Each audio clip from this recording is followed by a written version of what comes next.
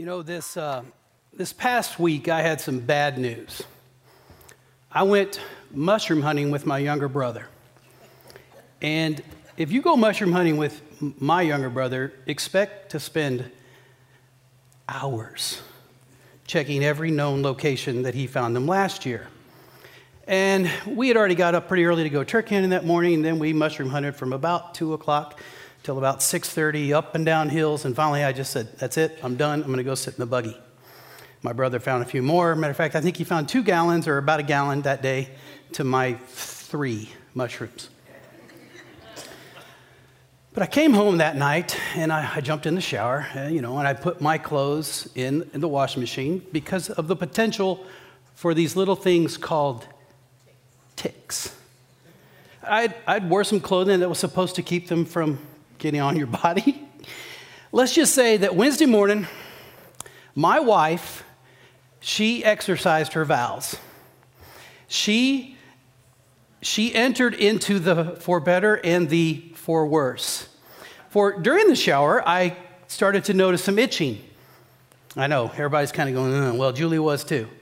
When I got out of the shower, I just said, I think there are some ticks on me in places I can't see. That was bad news to me, but it was really bad news to Julie. She decided, as my loving wife has way more than that time and way more serious things than ticks, to be honest. She entered my mess right then. Now, I hate medical instruments, and I think of tweezers as a medical instrument. She pulled 10 seed ticks off of me, 6 I could not see myself, in places that she would prefer not to pull ticks off of me, folks. And I thought to myself, this woman really has entered my mess so many times in my life. How often do I enter hers?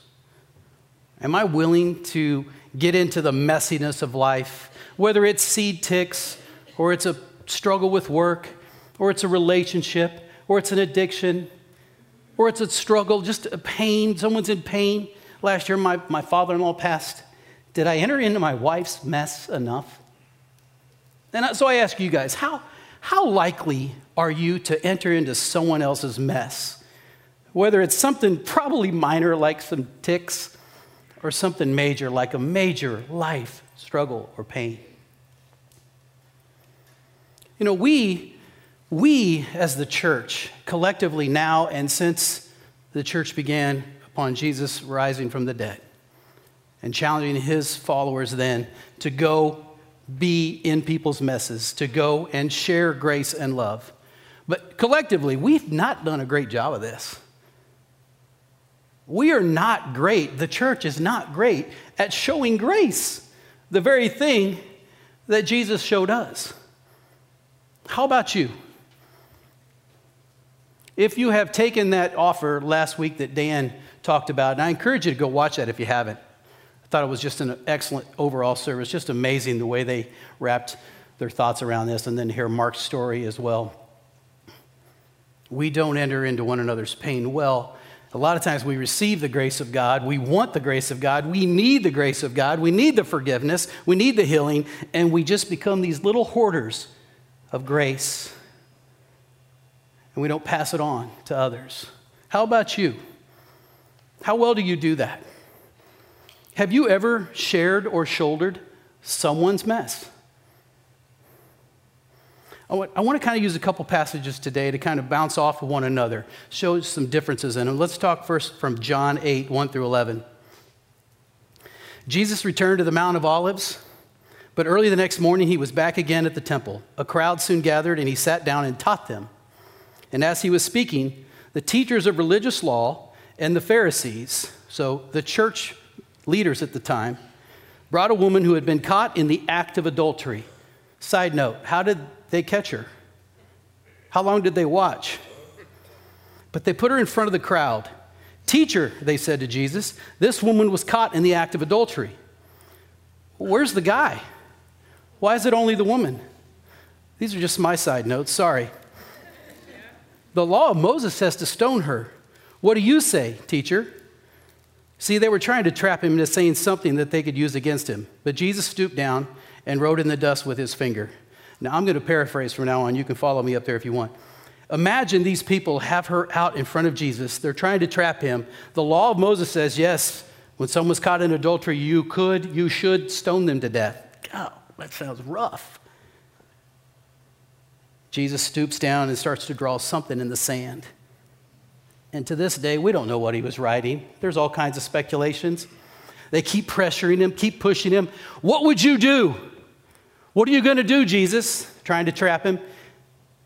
And he simply stands back up and he says something like this: let he who is without sin cast the first stone.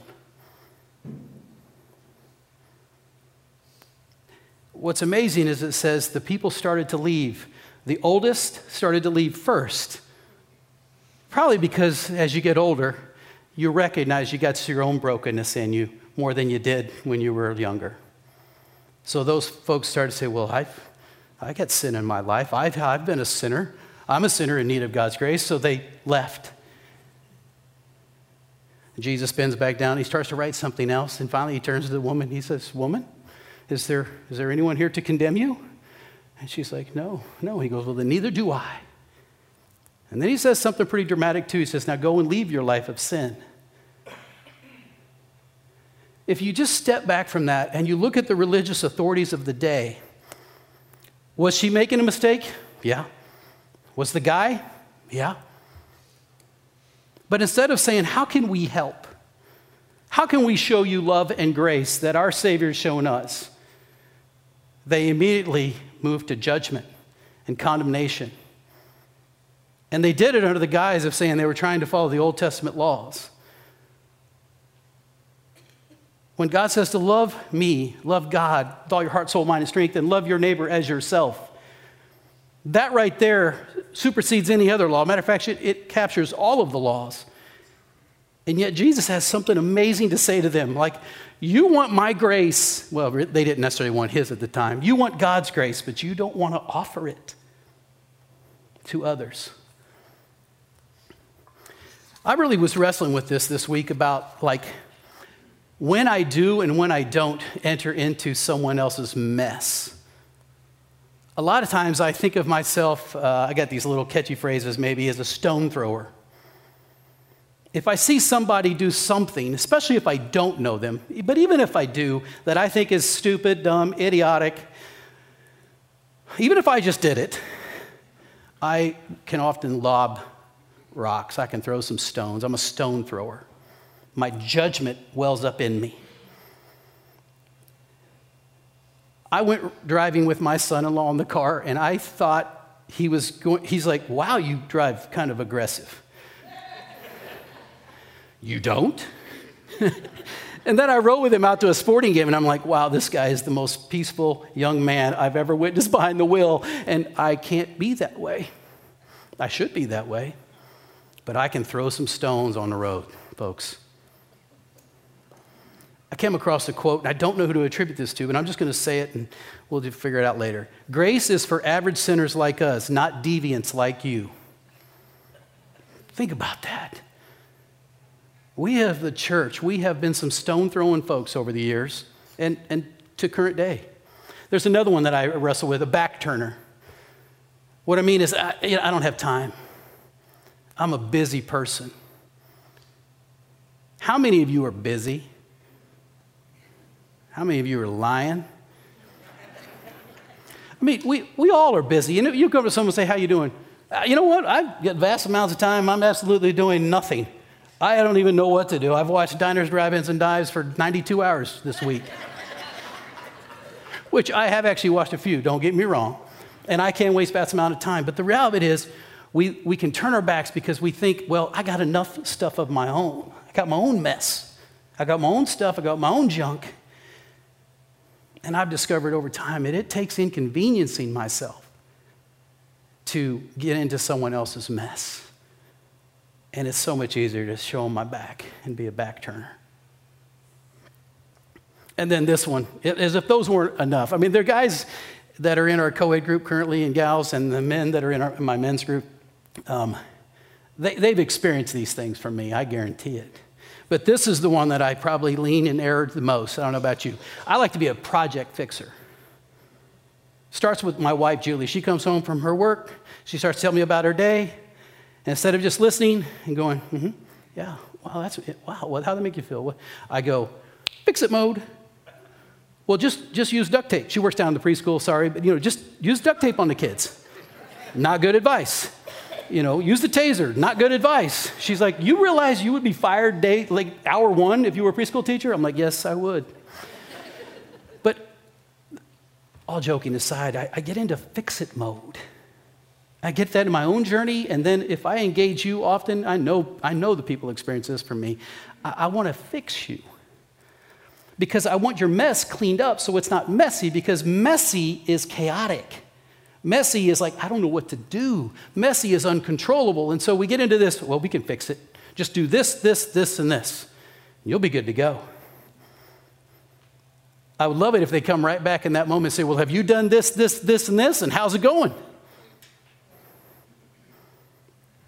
Can you relate to any of those? Are you a stone thrower, a back turner? Are you a project fixer? Let's take another look at another passage here from Mark. When Jesus returned to Capernaum, several days later, the news spread quickly that he was back home. Soon the house where he was staying was so packed with visitors that there was no more room, even outside the door. And while he was preaching God's word to them, 4 men arrived carrying a paralyzed man on a mat. They couldn't bring him into Jesus because of the crowd, so they dug a hole through the roof above his head. Then they lowered the man on his mat, right down in front of Jesus. Now, make sure you hear this next sentence. Seeing their faith, it says, Jesus said to the paralyzed man, my child, your sins are forgiven. It goes on. But some of the teachers of religious law who were sitting there thought to themselves, what is he saying? That is blasphemy. Only God can forgive sins. Jesus knew immediately what they were thinking in his heart, so he asked them, why do you question this in your hearts? Is it easier to say to the paralyzed man, your sins are forgiven? Or stand up, pick up your mat and walk? But so I will prove to you that the Son of Man has the authority on earth to forgive sins. Then Jesus returned to the paralyzed man and said, stand up, pick up your mat and go home. And the man jumped up, grabbed his mat and walked out through the stunned onlookers. They were all amazed and praised God, exclaiming, we've never seen anything like this before. If you want to really wrestle with what community can look like, and you want to explore what it's like to enter one another's messes, that's a great passage to start with. Think about his friends. They knew him. They knew he had a need, and they made it their own. They had heard about this person, this crazy Jesus character that was healing across the land, if you will, and they said, we are going to get our friend in front of him no matter what. Think about that for just a minute. Do you have 4 friends in your life that will enter the mess with you and walk with you and get you in front of Jesus? And now reverse it. Would you be on one of those corners for somebody? Now, I think as Americans or maybe as Westerners, we think, oh, what, they dug through shingles? No. You're talking about, I don't know, some sort of mud and sticks and straw and something, that resembled some sort of tile. So it wasn't quite as dramatic as taking a sawzall and cutting up one of our roofs. But the reality is they did destroy a portion of this roof, and they lowered this person in front of Jesus because they said, we must get him in front of him. We don't know what he can do. And then he blows their mind and says, your sins are forgiven. Before he says, you're healed and walk, pick up your mat and go home. So they had to be thinking, oh, think about it. This guy, not only can he walk eventually at the end of the day, his sins have been forgiven, whatever those sins were. And my guess is those 4 guys on that corners of that mat, they knew what his sins were because they were in a little community where they entered one another's messes. There's a book called Everybody's Normal Until You Get to Know Them. I mean, I hate to say the subtitle you don't need to sell the book as long as you just wrestle with the subtitle or the title, but it's out here. It's definitely our book for community and relationship. And John Ortberg, the author, is a phenomenal storyteller. And he really unpacks this whole thing about the fellowship of the mat. Jesus saw their faith. That's the power of relationship. It's the power of friends in a small community. Really, that's the power of the church that should be a force of grace since Jesus departed this earth 2,000 plus years ago. Is it? So instead of being a stone thrower or a back turner or a project fixer, can we just be mess embracers? Have you really ever just embraced someone else's mess? And you didn't go at them with a long list of things you shouldn't do or should do. You just said, no, I'm going to be right here. I'm in it with you. That doesn't mean I want you to stay where you are, but I'm just going to sit here for a while. We're going to do life together. You're going to see some of my mess. It takes people who are willing to be vulnerable and be authentic and be humble to begin to share your own mess so that others feel the trust to share theirs with you. Can we be mess embracers? You know, the grace of God offers us that, and yet we still mess it up from time to time. But look, the church is going to be imperfect because it's made up of imperfect people. If I could say something to all of you that I think Dan shared last week, and I want to just kind of reiterate this, is you are not alone. With whatever you're dealing with today, with whatever you're wrestling with, whatever struggle might be in your life, whatever pain is present, you are not alone.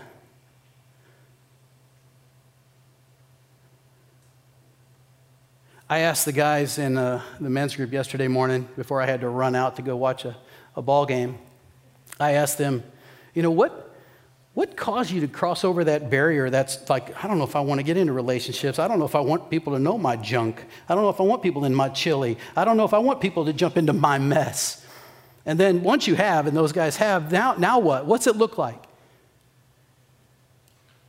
A couple of them talked about, they discovered that they were not alone.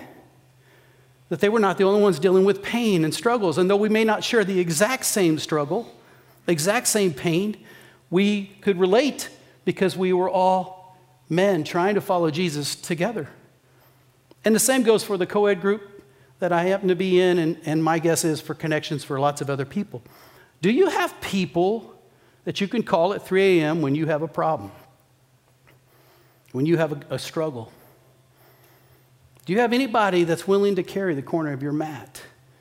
You know, we talk a lot about connections around here, about how to take just some steps so that you can move towards Jesus. It's so hard to move towards him a lot of times on our own. I had this thought hit me this week. Hiding prevents healing. For so long, in a lot of the journeys that I'm aware of for the people that I happen to be doing life with right now in the groups that I'm in, for so long, we want to stay in hiding. And even though our image that's made in the image of God, or our portion of us that's made in the image of God, even though that wants to be known, and we really want to be loved completely, and you can't be loved completely unless you're completely known, the reality of it is our natural sinful tendency is to hide, is to isolate. I know one of the guys in the group did not want to come to the group, and I kind of gave his wife an email back like, why? Well, he's going through a lot of stuff right now. I said, so am I. Let's do this. And now he and I happen to have a great friendship. Hiding prevents healing. But the church has to come along and say, you're not alone. We have to have some people willing to do life with one another, to guide that process. Whether we call them group leaders or just people that are willing to jump into someone else's mess, we have to be willing to do that. How do you do that? If somebody won't come out of hiding and move towards healing as they connect to Jesus without something in the middle here, how are we going to impact that? We can't be friends with each person in this room of 300 people and online of 50 or 60 more. We just can't. And so those small connections, whether it's with a team around here or with a group outside of here, doesn't matter. Where are you relating and showing up to say, look, I will inconvenience myself. I will not be a back turner. I will not be a stone thrower. I will not be a project fixer. I will be a mess embracer. I don't think it'll be on my headstone, but I think that would be a wonderful thing to see on your headstone. This guy entered a lot of people's messes. We don't put stuff like that on there very often, do we? It takes grace offered, time invested, trust developed for someone to move out of hiding. So for those of you that are struggling right now, and many of us are, you're not alone. I would ask you to continue to move towards this imperfect group of people, the church. And I would ask those imperfect group of people, the church, to be able to find ways to help those folks connect so that they realize they're not alone, so they realize they're not the only ones with struggles and problems and issues in their life. And they realize they're not the only ones with a big old mess in their world or in their past or in their future. But they could do life with you. Where are those folks? There's a poem that some of you may have heard. Certainly you've probably heard a tagline or to walk a mile in someone's shoes. You've heard that term? Well, this poem, the actual poem that starts off, it's called Judge Softly, and they kind of paraphrase it to be walk a mile in his moccasins. This lady wrote it, Mary Lathrop wrote it in 1895. Let me just read a little bit from that poem. Pray, don't find fault with the man that limps or stumbles along the road, unless you have worn the moccasins he wears or stumbled beneath the same load. There may be tears in his soles that hurt. I thought, oh my gosh, though hidden away from view, the burden he bears placed on your back may cause you to stumble and fall too. Now, I'm not going to read the whole thing. I'm going to read a little bit more, though. Don't be too harsh with the man that sins or pelt him with words or stone or disdain, unless you are sure you have no sins of your own, and it's only wisdom and love that your heart contains. And finally, just walk a mile in his moccasins before you abuse, criticize, and accuse.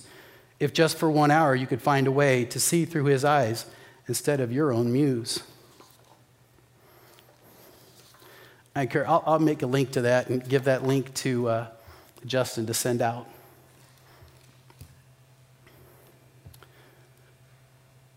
What would it take for you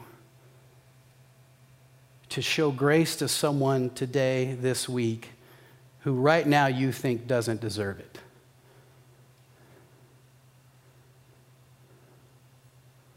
My friend Jason used to have something in his auto signature on his email. It was a quote that said something like this: you can be sure you've created God in your image when he hates everyone you do. This grace that Jesus offers us is supposed to be revolutionary to the rest of the world. And the church collectively over time, I don't think we've done a great job at passing that on. We're too afraid. I know I've been a watchdog for Scripture. Like, well, wait a minute, that can't be right. It's like, wait a minute, what if I just tried to exude the very grace that I consume? I think about the grace that I consume, and at times it overwhelms me. I'm like, wait a minute, I'm here again? Yeah, you are a consumer of grace. So then if I have somebody that I've put over here that somehow I think that they are outside of God's grace, that's probably the person God wants me to look at and say, they are not beyond the grace of God. And what am I going to do about it? Will I attempt to befriend them? What if they've hurt me terribly? God says, you hurt me terribly, and yet I befriended you while you were still a sinner. For grace to move out from our lives, we have to be open to that grace transforming us on a regular basis. Jesus talks about staying in the vine, staying connected to him. I know this, when I show others grace, and I do it from time to time, that I can look back and see that, well, then I had spent a lot of time with my Savior and my Lord. I had spent some time connecting with him in prayer and reading his word and engaging him in our group or groups. And I'm way more open to this idea that, well, everybody on the planet, God wants to come to him. Even if I've isolated a few people over here that I think don't deserve it, he says, you didn't deserve it, and yet I did it for you. Hiding prevents healing. But for those who are hurting, who need the healing, they will not come towards the church as long as we are not showing grace. Think about that. If we put a sign on the door of this building on Sundays that said, no broken people allowed, but then we better have one facing the inside too and say, well, we all probably ought to stay outside those doors. Because as grace consumers, God asks us to then pass that on. Let me read you this, one of these. Let me get my readers to read it. I want to read you the text from one of the guys that texted me. He says, I think the most important thing that I've got out of this, meaning relationships, is that when I have gone through the dark places in life, I have people that are there with me. Maybe their mess is darker than mine at that moment, and it gives me perspective. Or in that moment, I can try to provide comfort or help. Maybe at that moment, my mess is large, and it's good to hear how well someone else is doing. Gives my heart hope that this is just a moment and it will pass. That I will eventually be in that moment talking about how things are going great. And maybe when I can't see a way out of my mess, I have a group of people to sit with in that mess. To get down into all of it and just sit. Not try to clean it up, but just be there until we can start picking up the pieces of our mess. I think it would be amazing if you would think about what next step you might be able to take in this realm. For some of you, it might be signing up for something like SCU. For some of you, it might be signing up to serve. For some of you, it might be in a group or some sort of club that you're in outside of these walls, where you begin to create relationship, form relationship with people, so that trust develops, so that then they can trust when you are authentic and open and transparent and humble. They can go, wow, I can be too. I can share that too. We don't ask folks day one of a group to share their greatest and darkest sins, trust me. That would be stupid. Who would come back to that? But over time, when you can sit in with someone and they can know your mess, they can know your brokenness, and you can know theirs, and you can know that not just confessing it, but then giving that to Jesus, looking for the grace and forgiveness that he offers, all the while doing life with each other, walking alongside them, not only walking a mile in their shoes, but before you walk a mile in their shoes, just walk a mile with them. Because that's how you get the right to walk a mile in their shoes. You get to see what's going on in their life, and you realize, wow, they're just a human like me. They're just a mess like me. I would love for us all to say this: I'm a mess. Yeah, that's not bad. Do you really believe that? Seriously, you don't have to answer out loud. Do you really believe you're a mess in need of the grace of God and that he offers it? Or is everyone else a mess and they need the grace of God, but you want to withhold it? Would you pray with me?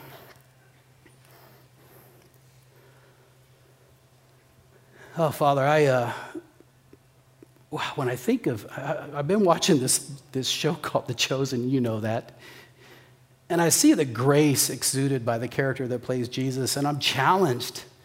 I'm often brought to tears at how that has personified you in ways that I didn't pick up from just reading Scripture.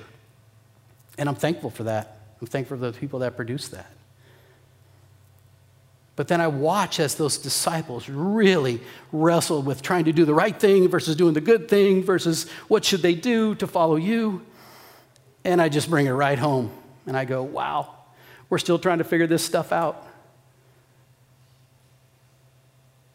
The church has, quote unquote, been on march for 2,000 years, and here we are trying to show grace, trying to realize that everybody has a mess, and to remind everybody that, God, you will never leave them alone, but you've asked the people, the church, to be that force that opens up those opportunities and those relationships, that develops trust, so that we could come home and they could too. God, help us to be those kind of friends. Help us to be intentional about building those type of friendships that lets people know they're not alone and that we're willing to just do life with them and get right down in the mess with them, and they with us. Thank you for Jesus for entering this crazy mess of a world and giving us hope because of what he did on the cross. I do pray in his name. Amen.